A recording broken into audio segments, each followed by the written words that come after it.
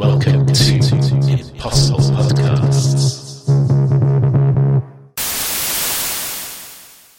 Hello and welcome to the second issue of The Cape and the Cowl, or Cape and Cowl. My name is James Willets. I'm Olivia Cottrell. And today we're going to be talking a little bit about some of the events in comics this week. We're going to be hazily recapping Secret Invasion, one of Marvel's big summer blockbuster events. And we're going to be talking about some of the comics that we picked up this week that we'd recommend for you.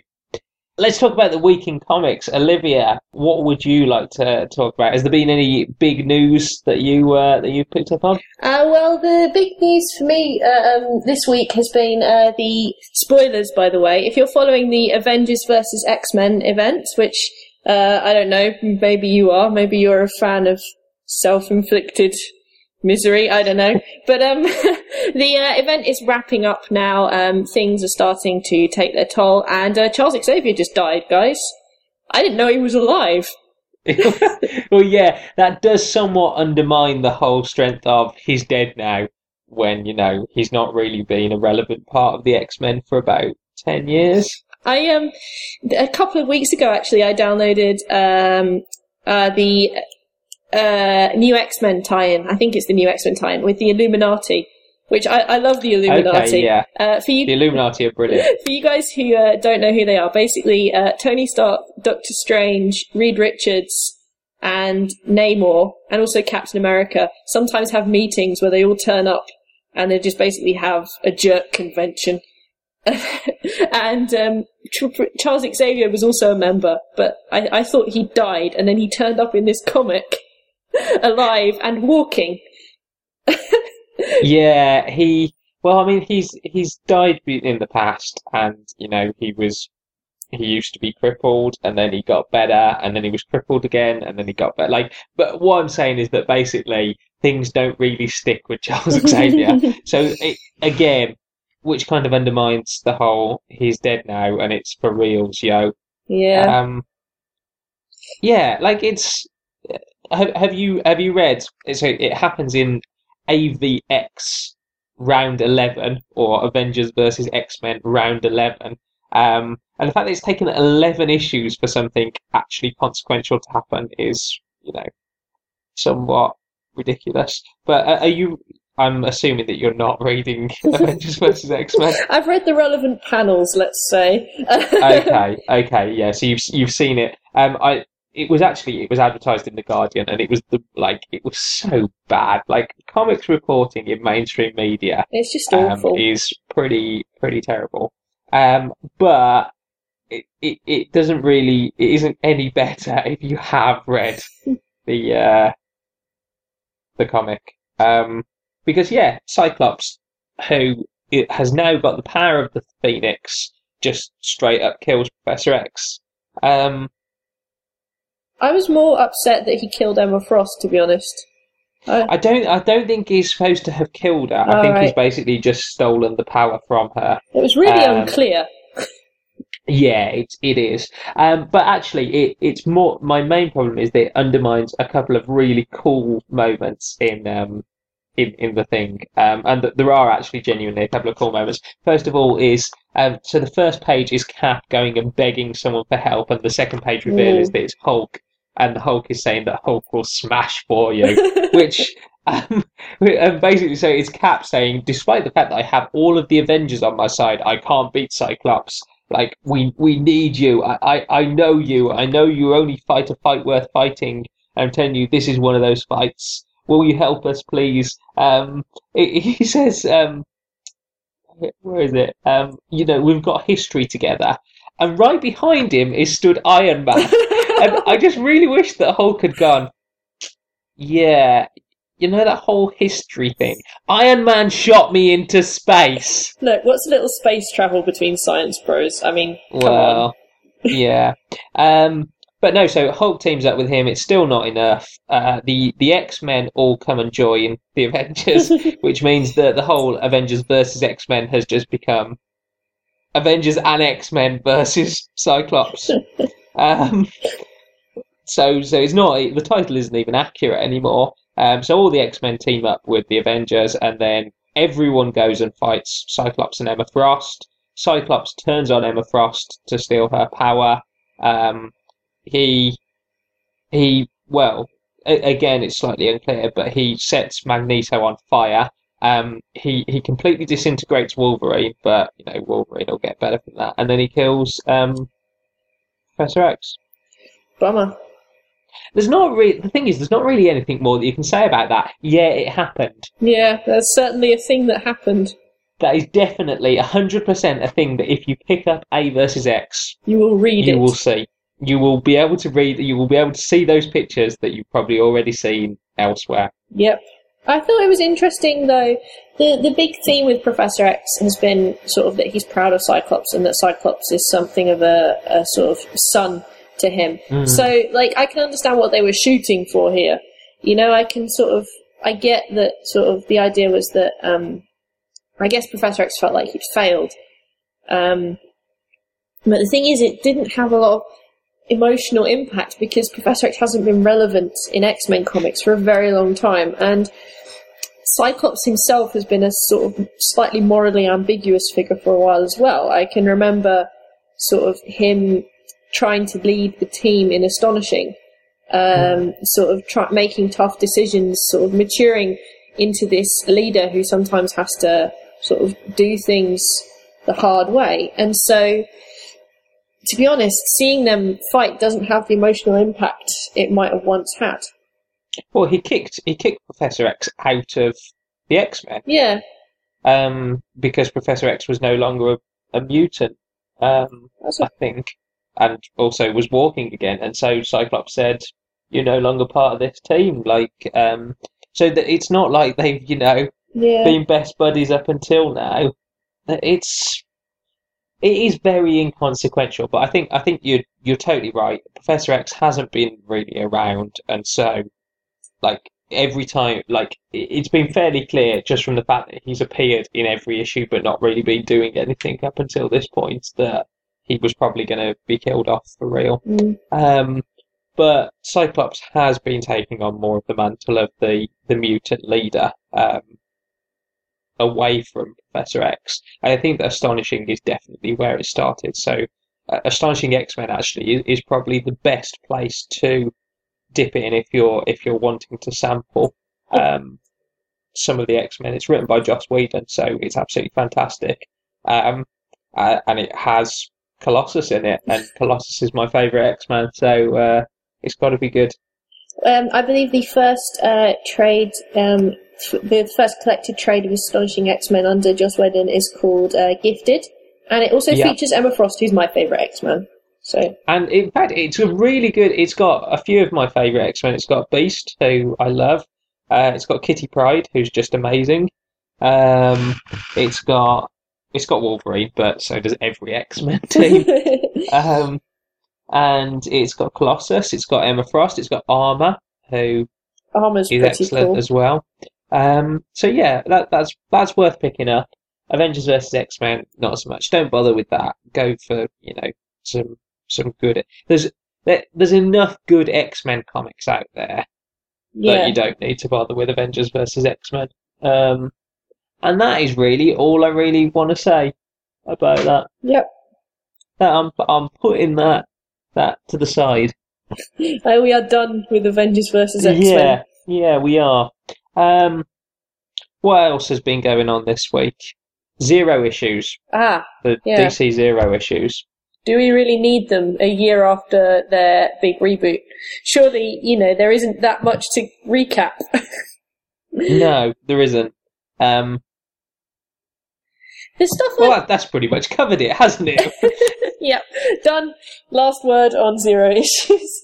The bits I saw from the Batman and Robin one was pretty nice. The idea of having, I think now with the new Batman timeline, he had 4 Robins in 5 years, which begins to, the Batman and Robin's a bit suspect anyway. I'm willing to suspend my disbelief. Yeah. Just for that. But then the idea that he went through 4 kids in 5 years is, number one, it makes no sense considering the character of Dick Grayson. Because he's the guy who got too old to be Robin. Yeah. And then So then he went straight from Dick Grayson for a year. So Dick must have been like 13 when he retired. And then he went straight to Jason Todd, who must have died the next year, on to Tim Drake, who must have like spent 2 years being Robin. Yeah, and then went on to Teen Titans. And then Damian Wayne. And and that's skipping over. Is it Stephanie Brown? Yeah, I mean, spoiler. Who was? She doesn't exist in the DC. I still hold that she does. Well, as far as I'm concerned, she still does.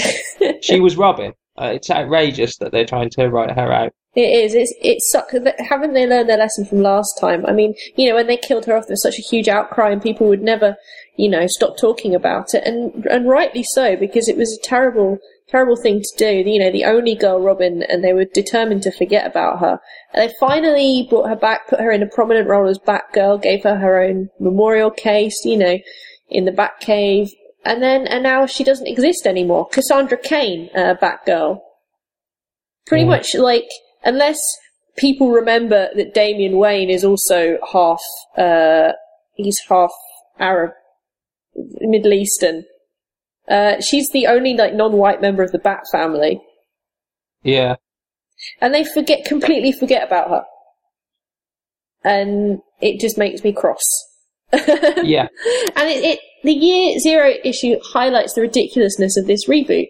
Because you've got everything that they want to pick and choose, but it makes no sense now. Yeah, I mean, I've picked up Batman Year Zero, and not Year Zero, Batman Issue Zero. Before we started recording this, I was just saying to you, so basically these Issue Zeros are meant to be these are the origin telling stories. Obviously, with Batman, you've got a little bit too much of the origin already in place. So it kind of is just telling untold tales from his origin. So the main story is him fighting the Red Hood gang, and almost being killed because he hasn't done his research, and the guy that he's impersonating is left-handed and likes to shoot people, and he smacks a policeman in the face with the gun in his right hand, and they realise that he's not the guy that he's meant to be playing, and it's nice. It's in its way, it's a good little story. It shows Batman before he was the world's greatest detective, before he was the world's greatest martial artist, before he had everything that made him Batman. It's got some nice character interactions with Jim Gordon. There's some nice setup of some stuff that hopefully they'll come back to, where actually he's not living in Wayne Manor. He's actually living in Gotham itself proper, kind of almost slumming it in an abandoned warehouse, which was one of the things that was that a Batgirl thing that she... Yeah, she was living, Cass Kane in Batgirl Kicking Assassins. She moved to Bloodhaven and set up in an abandoned warehouse.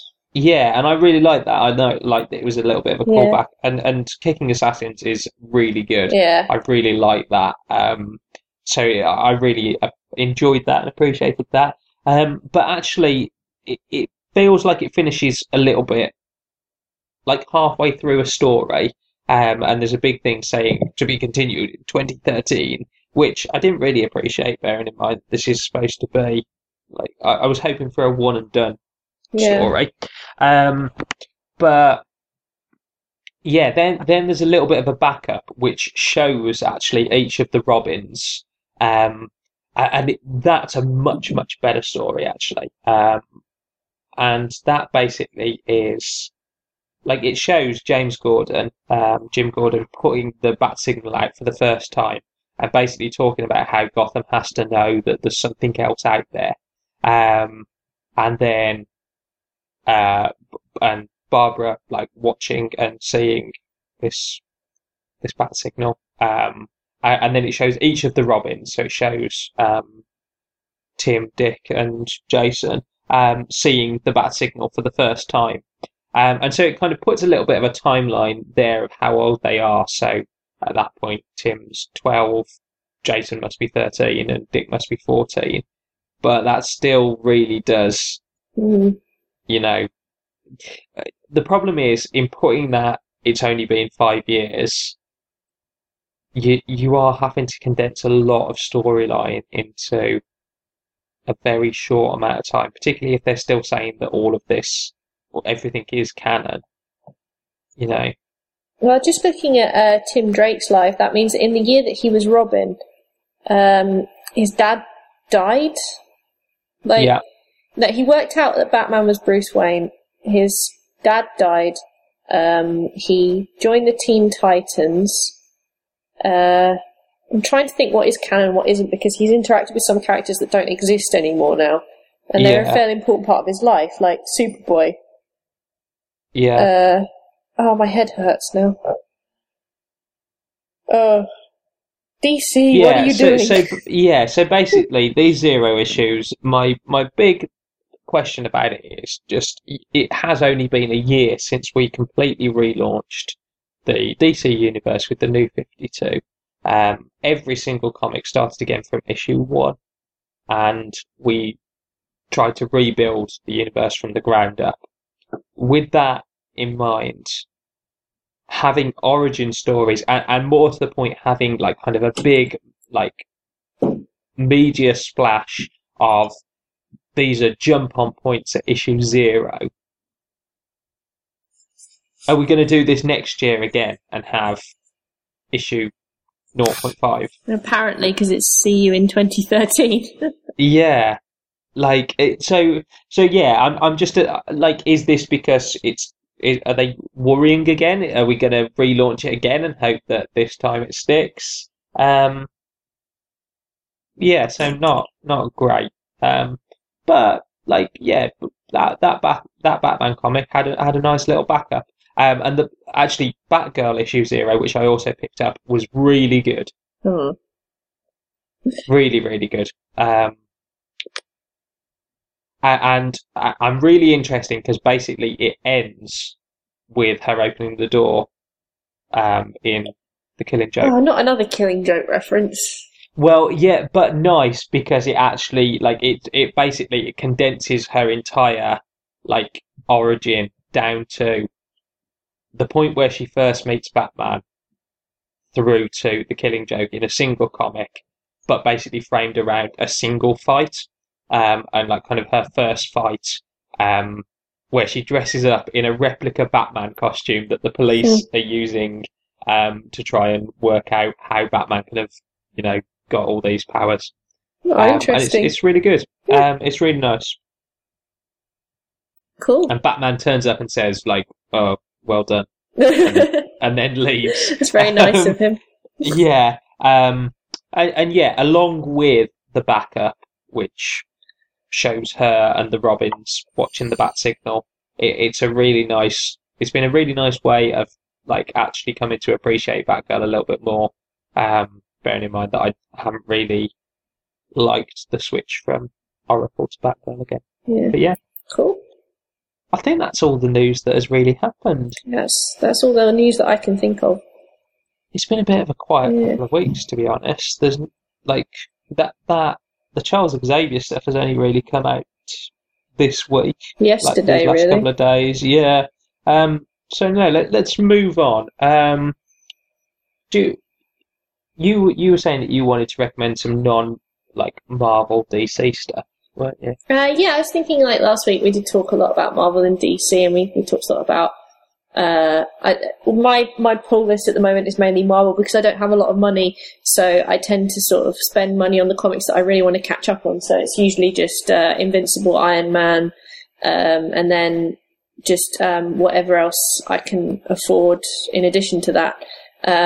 So I was thinking about some of the indie comics that I really, really adore. Maybe the ones that I don't pick up monthly, but I wait for the trade and try and pick up when I do have the money.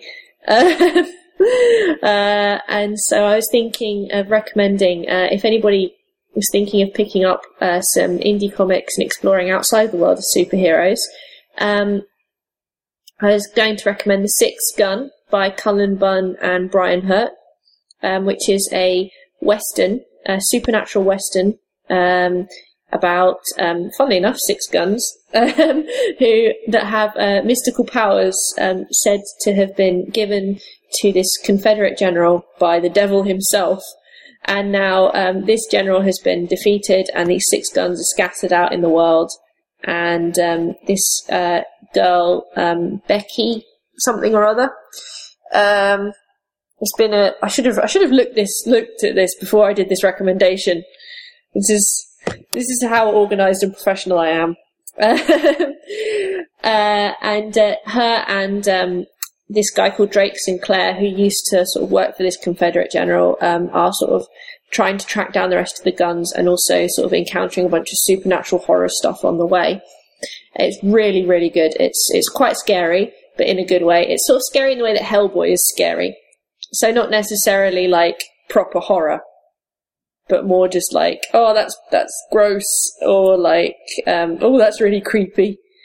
And it's cool to see how they incorporate sort of some weirder supernatural elements into the story, and the unfolding sort of story of the six guns and what they might be, and what it might mean for the fact that Becky and Drake have one of each. Did that make sense? Yeah. What's like? Is there anything that it's like? I was going to say it is a bit like. Have you seen the TV show Supernatural? Yeah. To me, it had sort of similarities in tone and the way that they incorporated supernatural elements to the first couple of seasons of Supernatural. Okay. I'm quite fond of that sort of Americana sort of travel and supernatural stuff sort of genre. It also reminded me a bit of Hellboy. But yeah, definitely, I would definitely recommend checking out The Sixth Gun as an indie comic, if you want to look outside Marvel and DC. I believe Cullen Bunn also is at the moment writing the Captain America team-up series over at Marvel. So he's kind of like getting into the mainstream, but it's The Sixth Gun that he really made his name with. Okay. Oh. And do you want me to recommend another one?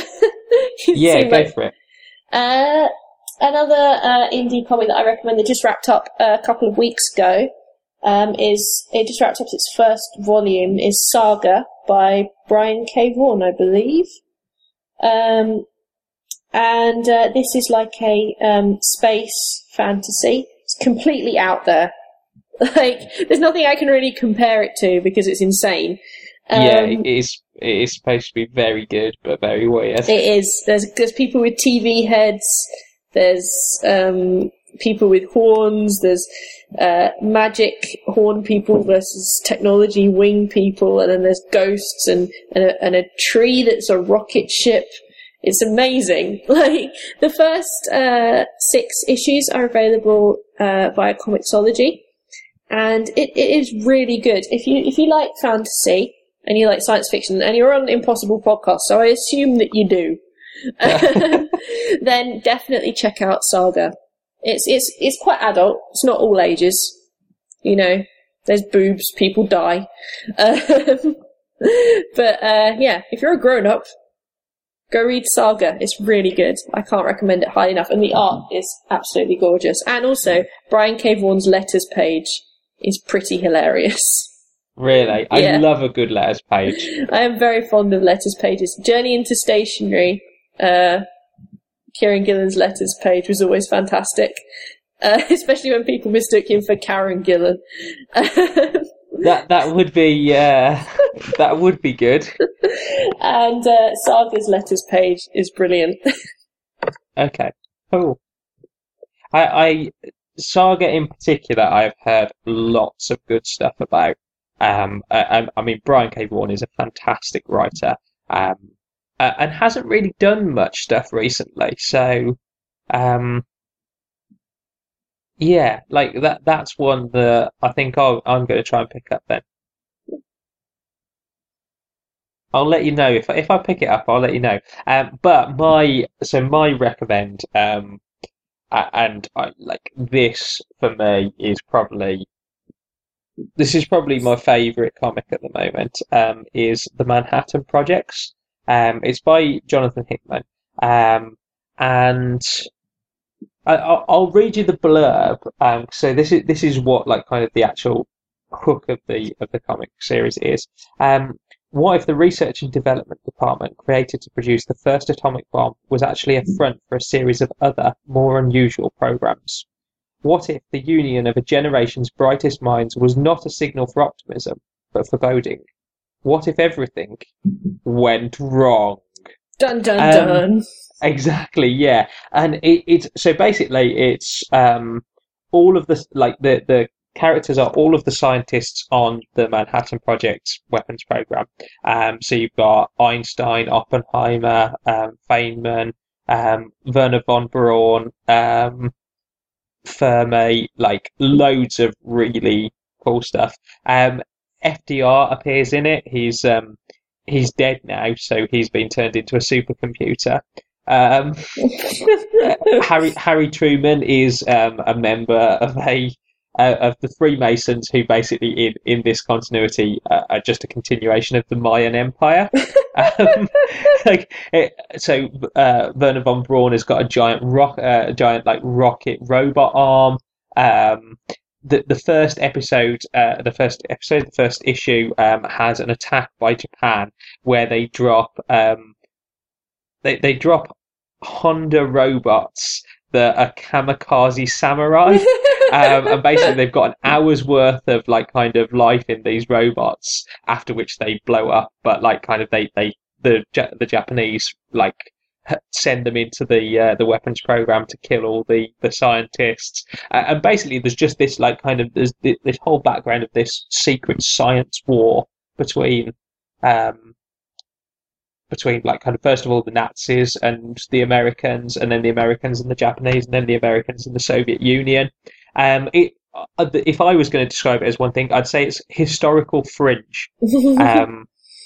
So if you enjoy fringe, if you like that kind of sciencey, like more science sci-fi, it's really really good. But the art in it is absolutely incredible. The person who does it is Nick Pitara, though I don't know what else they've done. But Nick Pitara and Geordie Belair, who does the colours, just absolutely brilliant. It's so loose, and it looks like nothing else out there. But the colour pattern it's all like kind of reds and blues, and there's just some absolutely mental stuff in there. So as well as like kind of all the robot arms and stuff, you've got well, without wanting to spoil it, Einstein. There's multiple reality Einsteins. Oppenheimer is basically has split personalities, and might not actually even be Oppenheimer. This sounds insane. Yeah, it is. Like like what I definitely say is go and pick up if you can find the first issue. I mean, it's only 6 issues in, so the trade has just been released this week. Go and pick up that first issue. If you like that first issue, get all of them because they're absolutely fantastic.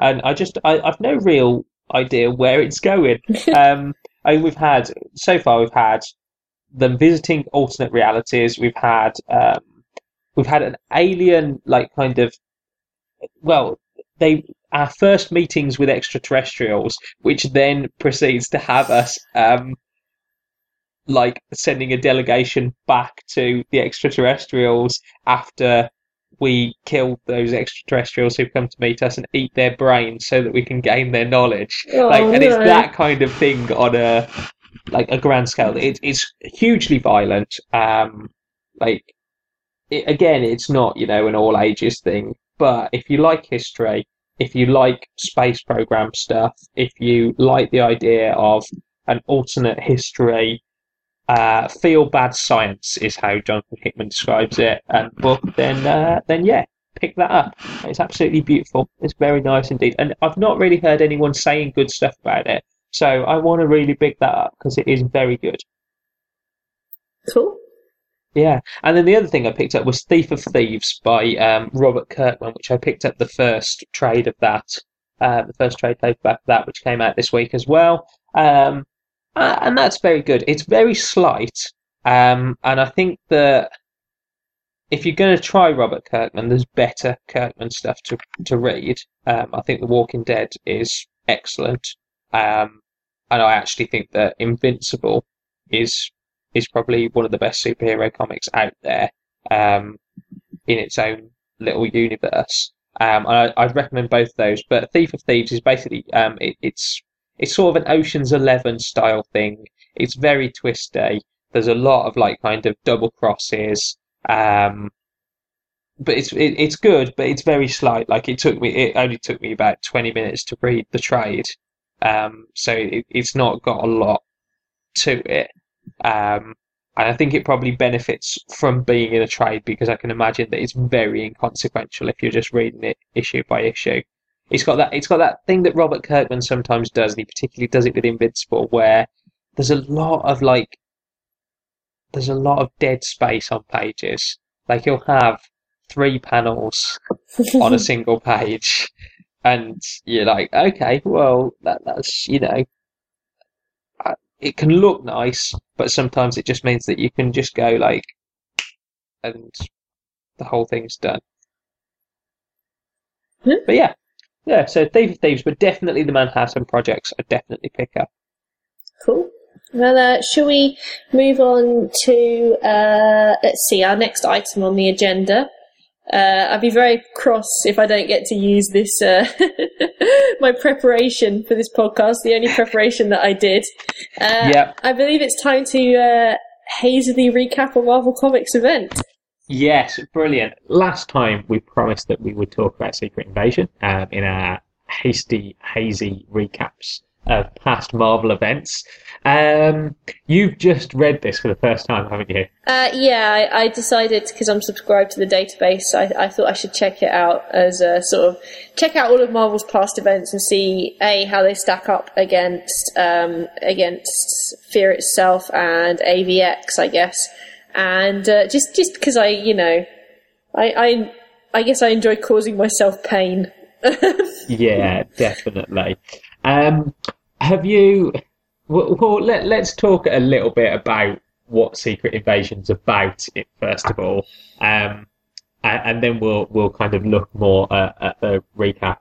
So basically, Secret Invasion was the culmination of a few years actually worth of storylines, going right back to the formation of New Avengers, when Bendis started that about 10 years ago now, maybe a little bit less than that. But having disassembled the Avengers, he reassembled them with Marvel's most popular characters, so Spider-Man, the Hulk, Captain America, Wolverine. No, not the Hulk, in fact, because the Hulk wasn't popular then, because the Hulk had just bombed with Ang Lee. So they cut out the Hulk and put in Spider-Man and Wolverine, who were cool, and basically made a newer, edgier, cooler, younger, fresher version of the Avengers called the New Avengers. And then throughout their time, there were various disasters that happened. So there was Civil War, where they were split down the middle, and as discussed, split into the New Avengers and the Mighty Avengers. But throughout these, there was always this like kind of big internal conspiracy that was alluded to, that there were references to, and that there were some actions that happened that all basically came down to the idea that there was something going on, there was something rotten in the heart of the Marvel Universe. And Bendis basically brings all of this together with the revelation that shape-shifting aliens, the Skrulls, have been living amongst the superheroes and like kind of those around the superheroes and are completely undetectable. And that basically is, for like kind of a couple of years beforehand, is the status quo of the Marvel Universe, that who do we trust? If anyone could be a shape-shifting alien, like how do we know if we're being manipulated, why are they here? And basically all of that leads to Secret Invasion, where the subtle, long-planning, vastly intelligent and, dire alien conspiracy decided that the best way to conquer the Earth is just to punch some people in the face. because if you have already attained a position of power to the extent that you could be absolutely you could be the president, you could be the head of S.H.I.E.L.D., you could be like the majority of the superheroes in the world, you could be talk show hosts, you could be absolutely anyone, that the main thing that you're going to do at that point is punch people in the face. I love the panel where all the Skrulls introduce themselves, and I think one of the Skrulls is like Tom Cruise or something. Yeah. that is perfect. Oprah, because this was right in the middle of the last election, so you had John McCain, you had Sarah Palin, you had Barack Obama, all either being revealed to be or Skrulls impersonating them, basically appearing and saying, "Go along with what the Skrulls say because they're awesome." This is a sidebar, but do you know what I just realised the other day, rereading some old Iron Man stuff, is that Barack Obama in the Marvel Universe appointed Norman Osborn as director of S.H.I.E.L.D. Yeah. Not his finest hour, admittedly. He's done better things. He's done better Repealed, things. Don't ask, don't tell. Yeah. Good. Put Norman Osborn in charge of Hammer. Not quite so good. No. On the plus side, he then did order the army to attack Hammer once Siege started happening, and I think we'll get to Siege in a few events' time. He also, he also made Cap come back as Captain America, so exactly that was all right. But anyway, we're getting off track. Let's start at the beginning.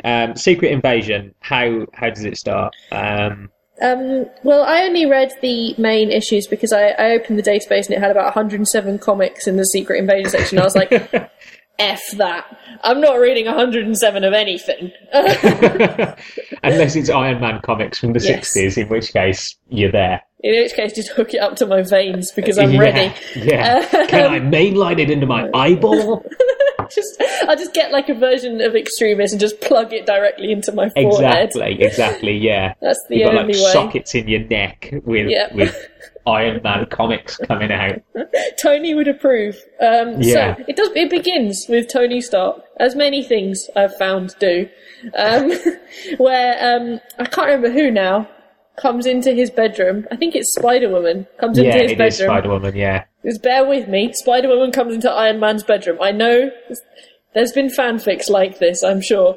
And she dumps Elektra's corpse at his feet, and Elektra, it turns out, has been a Skrull, and has been a Skrull for a long time. This is where normally the fanfics diverge. Yeah. If Spider-Woman brings Elektra into Tony Stark's bedroom, normally it goes a different way to this. Tony's a bit disappointed, and he decides to go and tell all of his mates, the Illuminati, that it seems like the Skrulls. It's just dawned on him that the Skrulls have infiltrated every level of society. Because if they can infiltrate, at the time Elektra was the leader of like this ninja cult called the Hand, who are pretty secretive and uber. So if they've managed to infiltrate the highest ranks of the Hand and no one could tell that Elektra was a Skrull, then things are pretty bad. Now, the Illuminati, in the Marvel Universe, all the smartest and most powerful men in the Marvel Universe occasionally meet up, and what they seem to mainly do is complain at each other. And that's called the Illuminati. So it's Tony Stark, Reed Richards, Professor X, Black Bolt. Yeah, Black Bolt, King of the Inhumans, and Doctor Strange. Live on the moon, and Doctor Strange, yeah. Yeah. And is that anyone else? Well, Captain America joins after the Infinity Gauntlet stuff. Oh yeah, and actually, I think that in some of the Marvel Now stuff, Black Panther's joining, which makes a lot of sense because you would have thought that they would have invited Black Panther. Yeah, he is a king and a really smart guy. But you see, he's also quite good with women, and I don't think they wanted him in their club. There's only room for one womanizing guy in the Illuminati. I didn't mean that kind of good. I meant that he's, generally a decent person. Yeah. He got to slap Tony Stark in the face that was in gorgeous. Avengers vs X-Men. It was the highlight of Avengers vs X-Men. It was worth it for that one moment. Yeah. Yeah. Yeah. Anyway, so do you want to take over from here? Yeah, so it basically turns out that actually the Illuminati themselves have been infiltrated, and Black Bolt turns out to have been replaced by a Skrull. Which, bearing in mind that Black Bolt is supposed to be one of the most powerful individuals in the Marvel universe, his power is that his voice is really powerful and really loud, basically. And so if he speaks even a single word, he could destroy mountains. You know, if he shouts, he could crack the earth in two. And he has been somehow overcome and replaced by this Skrull who fights the Illuminati. They win, but they all realise that actually they can't trust one another. And we open Secret Invasion proper with basically a Skrull ship crash lands on Earth, and everyone immediately goes, "Oh, this is the start of the invasion," because if you're a completely secretive race who's completely infiltrated the planet already, the way that you would announce your invasion is by conspicuously crashing a spaceship into the planet. Yep. That's how I'd start it. I don't know. Yeah, definitely. And this is my main problem with it, is that did you ever read The Animorphs, the children's series of books by K.A. Applegate? This is where I out myself as a complete Philistine. I watched the TV series. Well, the TV series actually starred the X-Men films Bobby Drake Iceman as Jake, the leader of the Animorphs. But basically that's an entire book series, and this is probably my favourite series of books as a child. But the whole series is all about how aliens are invading the world. They're parasitic brain slugs. They could be anyone, just like the Skrulls. But they're doing it complete. They're not doing it Independence Day style, and they, like, all of the characters always comment on the fact that if you are capable of doing this, there is no point at all. If you're an alien race, you know, and you've got all the time that you want to take to conquer the Earth, why waste your resources? Why bother with, you know, last stand battles? Like even in Secret Invasion, the characters, like, kind of to one another say, like, why don't they just blow us up from space? Like, why? Like, even if they did want a full out fight, they've got giant spaceships in orbit above the Earth. Why don't they just shoot us with a laser and, like, take out New York, where all of us are based? Well, have you ever seen Avengers Earth's Mightiest Heroes, the cartoon series that was running until recently? The way they did Secret Invasion was fantastic, because what they did was that they infiltrated everyone, they infiltrated up to the very highest levels of society, and they replaced Captain America with a Skrull. Yeah. And when the time came for the invasion, they basically had Cap come on TV and say, the Skrulls are here and they want us to become a client race, basically. And they don't mean us any harm, and they're just gonna enslave us. It'll be fine, guys. Because he's Captain America, everyone trusts him. And it was a really good way of doing it, and sort of so you had the sort of some of the Avengers sort of tearing themselves apart over paranoia, Tony Stark desperately trying to sort of make a way of trying to tell who was a Skrull and who wasn't, and getting increasingly paranoid and crazy, just, you know, trying to work this out, and sort of this sort of battle against this influence. And it did end in a big fight, because I think the Skrulls were going to the White House to get the president or something. But it kind of made sense that there was a big fight, and that Cap escaped from the Skrull ship at sort of just as the invasion was starting. And so when the ship crashed on Earth, it was all the survivors from the Skrull ship. Which is much more... That makes much more sense. Yes. Excuse me, choking on some tea. That makes much more sense than what actually happens, which is that basically all the superheroes go to the Savage Land, which is a land filled with dinosaurs and prehistoric. It's the land that time forgot. So all the superheroes rock up there, they open this spaceship, and 1960s costume versions of all the superheroes come out. including loads and loads of heroes who died or have been acting oddly. And so you get like kind of basically again it's a case of, are any of these real? Like, are these the real superheroes? And actually the ones that we've been following for ages have all been replaced, or is this just a Skrull trick? They then all have a massive fight, of course, because and even Luke Cage just basically even says, I know that this is the wrong thing to do, and like we really should get back to New York because this is obviously a trick. But I'm really fed up of this, so I'm just going to punch you. I love Luke Cage. And does. And then basically they have a fight. It turns out that all of the ones aboard the ship were Skrulls. But the actual reveal during, and this is like, there's how many issues are there in this series? There's like, I think 8. Yeah, and the first 4 or so are just spent in the Savage Land. Yeah, having fights. Not really adding anything to the plot. But the only really like coherently important thing at this point is that it's revealed that Spider-Woman is a Skrull. Is actually the leader of the Skrulls.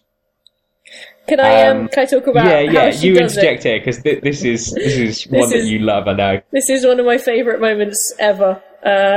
It was basically when they started the invasion, the Skrulls hacked all of Stark technology. They disabled it because at the time Iron Man, after Civil War, was director of S.H.I.E.L.D. and a lot of S.H.I.E.L.D. stuff ran on Stark technology because, business and big fat defense contracts. Oh yeah.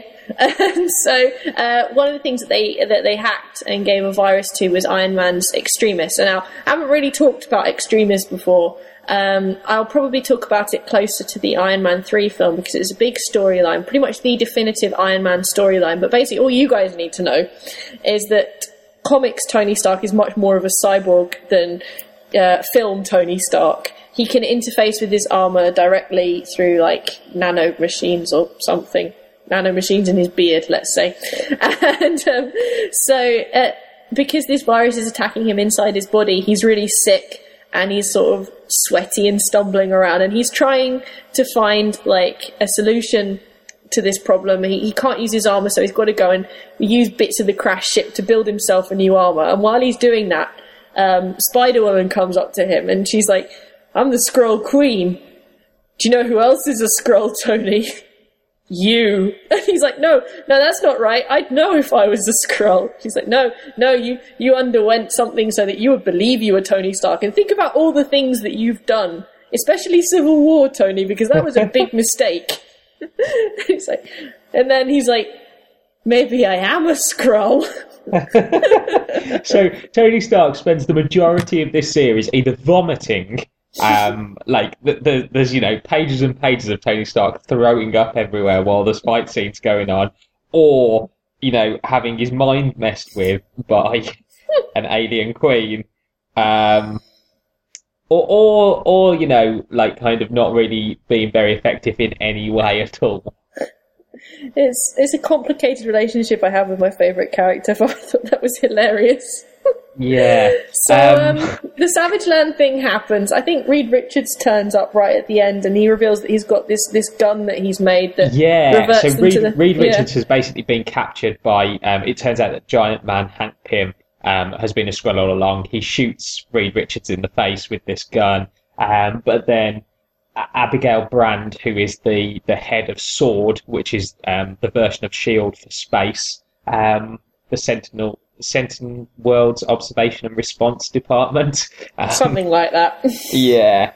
The government and their acronyms, as Beast comments in Astonishing X-Men when they first meet them. Basically, she turns up, saves Reed Richards from a Skrull ship where he's being experimented on. He builds a super gun that reveals Skrulls, which I absolutely love because that really does take Reed Richards back to his his Silver Age roots in the 60s, where every single Fantastic Four plot from the early Stan Lee era was completely resolved by Reed Richards builds something, and it stops whatever's going wrong. You know, it was one of the reasons that I actually really, really enjoy the resolution of Fantastic Four, the movie, because although it's not a great movie, I just love that the ending is basically they do science, and that's how they stop Doctor Doom. They use really, really elementary physics of if something's really hot and you cool it really fast, it solidifies. And that's the resolution. Like, science, bitches. That's Reed Richards' way. His science is better than yours. Exactly, and it's quality. And I really enjoy this as well, that basically their Deus Ex Machina is, in every case, Reed Richards turns up with a super gun and reveals who all the bad guys are. All the bad guys get beaten up. And then we go back to New York, where it turns out that while they were having their shenanigans in the Savage Land, the Avengers lost, and the rest of the planet has been conquered. Whoops. Which is absolutely brilliant, because they really do a very good job of showing the scale of this invasion, and showing like how bad things are. And they do that time-honoured Marvel tradition of, let's throw every single super team we have at this problem, and fail. So the Young Avengers start off, like, kind of throughout the comics, you see the Young Avengers fighting the Skrull invasion in New York. They lose. The Initiative turns up, so loads and loads of heroes who have been banded together after Civil War to basically be recruits, like kind of more like soldiers. They all turn up. They lose. Nick Fury turns up with his Caterpillar group, the Secret Warriors. Who basically, they're his caterpillars. They're going to grow up to be great superheroes. They show up, they rescue a few of the Initiative, they rescue the Young Avengers, and then they flee. And New York at this point is basically lost. The X-Men are over in their own book. The X-Men actually, the X-Men Secret Invasion spin-off. I don't know if you read this, Olivia. No, I didn't. The only Secret Invasion spin-off I'd read prior to this was Captain Britain and MI13, which is brilliant. Amazing. That's one of the best spin-offs, and that's just a brilliant series. In fact, let's talk about that next week, because that's a brilliant series. Let's do that. But the X-Men one is absolutely great. Basically, Skrulls turn up in San Francisco, where the X-Men are based, put it under siege, and basically say, unless the X-Men surrender themselves, we're going to kill like 10,000 people an hour.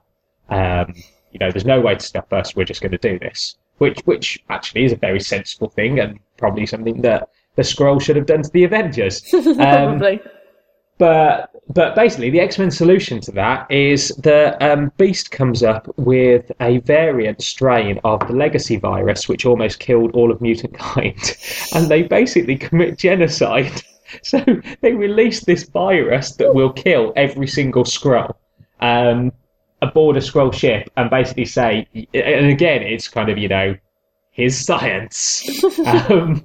They basically just say, yeah, we've released a biological weapon on you.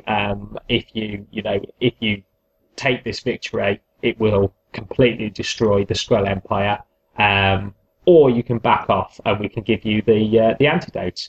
And the Skrulls go, no, we'll destroy our own ships rather than kind of go along with this. So they destroy all their own ships in an attempt to kill the X-Men anyway. The X-Men all escape. But it's great because it's the X-Men committing, genocide, or, at the very least, the threat of genocide in order to stop something, which is how most superhero comic books should end. Yeah, and then we wiped out their entire race. Well, you can't trust those mutants. Exactly, yeah. That's right. Mutants. They're the worst. They are. You can't trust them. But back over in the real Secret Invasion book in New York, the only place that matters. The Avengers show up, and there's a huge fight. I think that's the simplest way of showing. That's the next four issues. Everyone shows up. Thor turns up. New Captain America turns up. All the bad guys show up. That's a nice bit. All of the bad guys who have been fighting the Avengers and the New Avengers, basically all the super criminals, just go, yeah, we're not actually that keen on the Skrulls taking over the planet either. so we're going to join forces, and everyone gets together, and they all meet in Central Park, and they have a big fight. And that fight does last for about 2 or 3 issues. Yeah. And it is just like panel after panel, big splash pages of just everyone just going at it, hammer and tongs. It's just, and then the way that the fight is finished is Janet Van Dyne, Hank Pym's estranged wife, gets really big, and somehow that kills the Skrulls.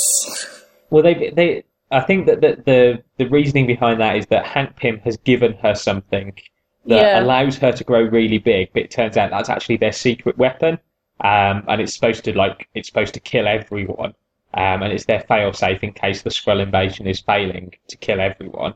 But Thor traps it in a whirlwind, and it just kills her. I didn't really understand that bit. I'll be honest with you. I think that's meant to be what happens. She dies because of something that Skrull Hank Pym has given to her.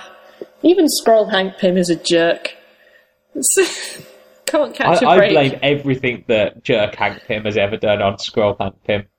Yeah. I think real Hank Pym is awesome. Well, real Hank Pym is pretty cool in a sort of awkward way. He's genuinely one of my favourite characters. We'll have to do an episode about him when Ant-Man comes out. Yeah, definitely. Just a history of Hank Pym. I have a lot of feelings about Hank Pym as well. So. I have all the feelings about Hank Pym. So yeah, basically the Wasp dies, and then Norman Osborn, who is in all of the Spider-Man movies, the bad guy Green Goblin. He shoots the Skrull Queen in. This is a bit that I love. He shoots the Skrull Queen in the head with a gun. And before this, there's been a few issues of Deadpool where Deadpool is trying to find out how you can kill the Skrull Queen and trying to send that information to Nick Fury. And it gets hijacked by Norman Osborn. What I love is that their solution of, how can we kill the Skrull Queen? And the answer, you shoot her in the head. Well, it seems to work for most things. Yeah, but why spend 3 issues of a Deadpool comic on him finding out this information and he has to fight his way through hundreds and hundreds of Skrulls. There's 3 issues worth of fights so that he can get this really important information that no one knows the answer to. And the solution is just you get a gun, you put it to her head, you blow her brains all over the wall. Like a space Kurt Cobain. That is very Deadpool, though. It is, yeah. Norman Osborn shoots her, and because of this, he becomes head of S.H.I.E.L.D. Well, Barack Obama obviously sees this on his thing. He's like, that's the guy I want in charge of S.H.I.E.L.D. Forget Tony Stark. Yeah, and again, that's great, because the setup to it is that Wolverine is running at her with claws outstretched, ready to, chop her head off or knife her or something in the face. So really, there's an alternate world where Norman Osborn missed that shot, and the head of S.H.I.E.L.D. was Wolverine. I wish that we could have seen that world. There is in fact, there's a not Elseworlds. What are they called for Marvel? What if? There's a what if Wolverine became an agent of S.H.I.E.L.D. and in that he becomes head of S.H.I.E.L.D. and it's brilliant. He doesn't join the X-Men because Nick Fury comes to Canada first. And so by the time Professor X arrives, he's already been signed up to S.H.I.E.L.D. Cool. And so when Nick Fury is killed in an operation that goes wrong, he's next in line at that point, and he becomes the head of S.H.I.E.L.D. and is just awesome because he's Spy Wolverine. I will say, though, I'm very glad that this event removed Tony as director of S.H.I.E.L.D. because his character's completely unsuited for the role, and he's much better not in charge of S.H.I.E.L.D. Yeah, he's better not in charge of anything, frankly, Olivia. He's a failure. Hey! He's good. We even tried to do this, kind of with a couple of your friends contributing as well, trying to work out what event Tony Stark has been good in. What event he's actually achieved something in. Fear itself. Fear itself is the only one. Well, yeah. but also, yeah, his look, okay. He might not be that impressive in crossovers, but in his own book he does some pretty cool stuff. But that's his own book. Like, there shouldn't... If you can't do... Like, who doesn't do good stuff in their own book? The Great Lakes Initiative, or Avengers, or X-Men, or whatever they're calling themselves now.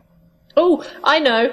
In Avengers vs. X-Men, he might have screwed up at the beginning, but later on he helps out, and it's pretty cool. No, he doesn't. What's he done since? He helped take down Cyclops. Not yet.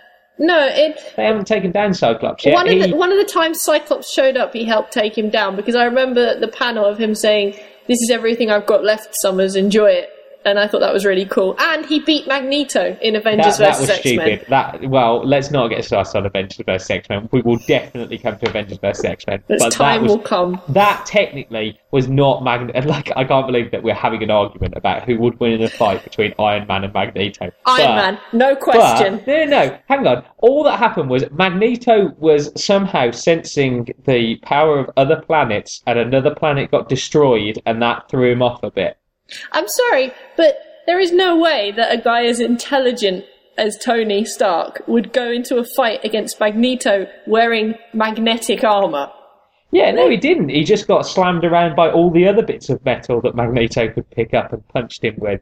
Anyway. Let's not get drawn into a fight between an old guy who survived Auschwitz and a guy who's got a dynamo for a heart. He's got a heart condition, okay? He's a recovering alcoholic with a heart condition. Exactly, yeah. And you know what? You can go and see this exact fight any Friday on the streets near you.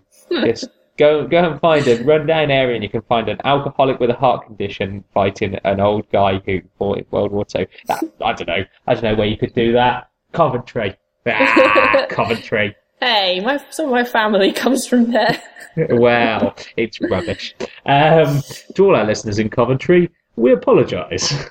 Yes, sorry, Coventry you're in Coventry. Is wonderful. Coventry Transport Museum is very good. It has a very good nostalgia comics with plenty of good deals, but Birmingham is better. That's basically Secret Invasion. Yep, that's Secret Invasion, and yeah, I don't recommend it. It's better than Civil War, but I really enjoy it. It's totally ridiculous. Yeah, it's pretty ridiculous. And there's lots of bits about it that bother me, particularly the fact that it just ends in fights. They pad it out 8 issues by just having 4 pages of fights in Savage Land and 4 pages of fights in 4 issues of fights in Central Park. But I think there are a lot of good bits in it. I think particularly the bit where Nick Fury tells, where they say, where the Skrulls reveal that the reason that they've been doing this is because they think that God wants them to, and Nick Fury turns around and says, "Yeah, well, my God's got a hammer," and then Thor smacks him. That was pretty quality.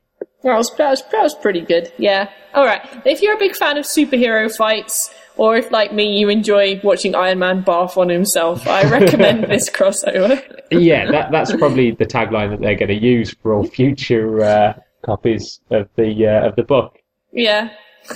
It's about the best recommendation that we can give, in all honesty. It's not the best crossover that there has ever been, but it's eminently enjoyable. And I think the main thing is that it's a really nice, kind of end point to the whole invasion lead up that has been going on across quite a few titles. And it has got some really good spin-offs. So the X-Men issues, Secret Invasion, are really good. The Incredible Hulk, Sacred Invasion is really good, where he teams up with a load of other gods or demigods and goes and fights the Skrull gods in space. That's quality. And as you were saying, Captain Britain and MI13 is really, really good. And I think we'll talk about that and maybe some other British icons next time. We're also going to discuss a little bit more about Marvel Now. Which is happening soon. It's Marvel Now. It's in the imminent. future. Yeah, it will very soon be Marvel Now.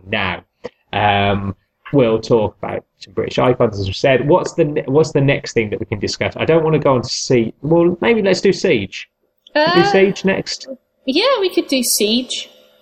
I'm trying to... Excellent. Yeah, sure. Siege, why not? Okay, cool. And there are a couple of comics that you're going to talk about next time? Yeah, I'll think of some. Good. You put me on the spot that's there. probably a good idea. Let's talk about Saucer Country. Have you... I don't know if you've been picking that up, but that's pretty quality. And I might also talk about Knight and Squire. Oh, Knight and Squire is fantastic. Yeah, let's include that in our British superheroes season. Yes. Yeah, that's all we've got time for this week on The Cape on the Cowl. But thank you very much for joining us. Please do let us know if you have any comics that you'd like us to talk about, if you'd like us to hazily recap any events, or if you'd just like to hear what we think about some stuff that you have thoughts about. We're happy to take your questions. We're happy to respond to your comments. Let us know if you enjoyed it. And again, as last time, I urge you that if there's been a comic that you're interested in, go out and try and find it, buy it. It's you guys that will support your local comic book shop. It's you guys that will keep this industry going.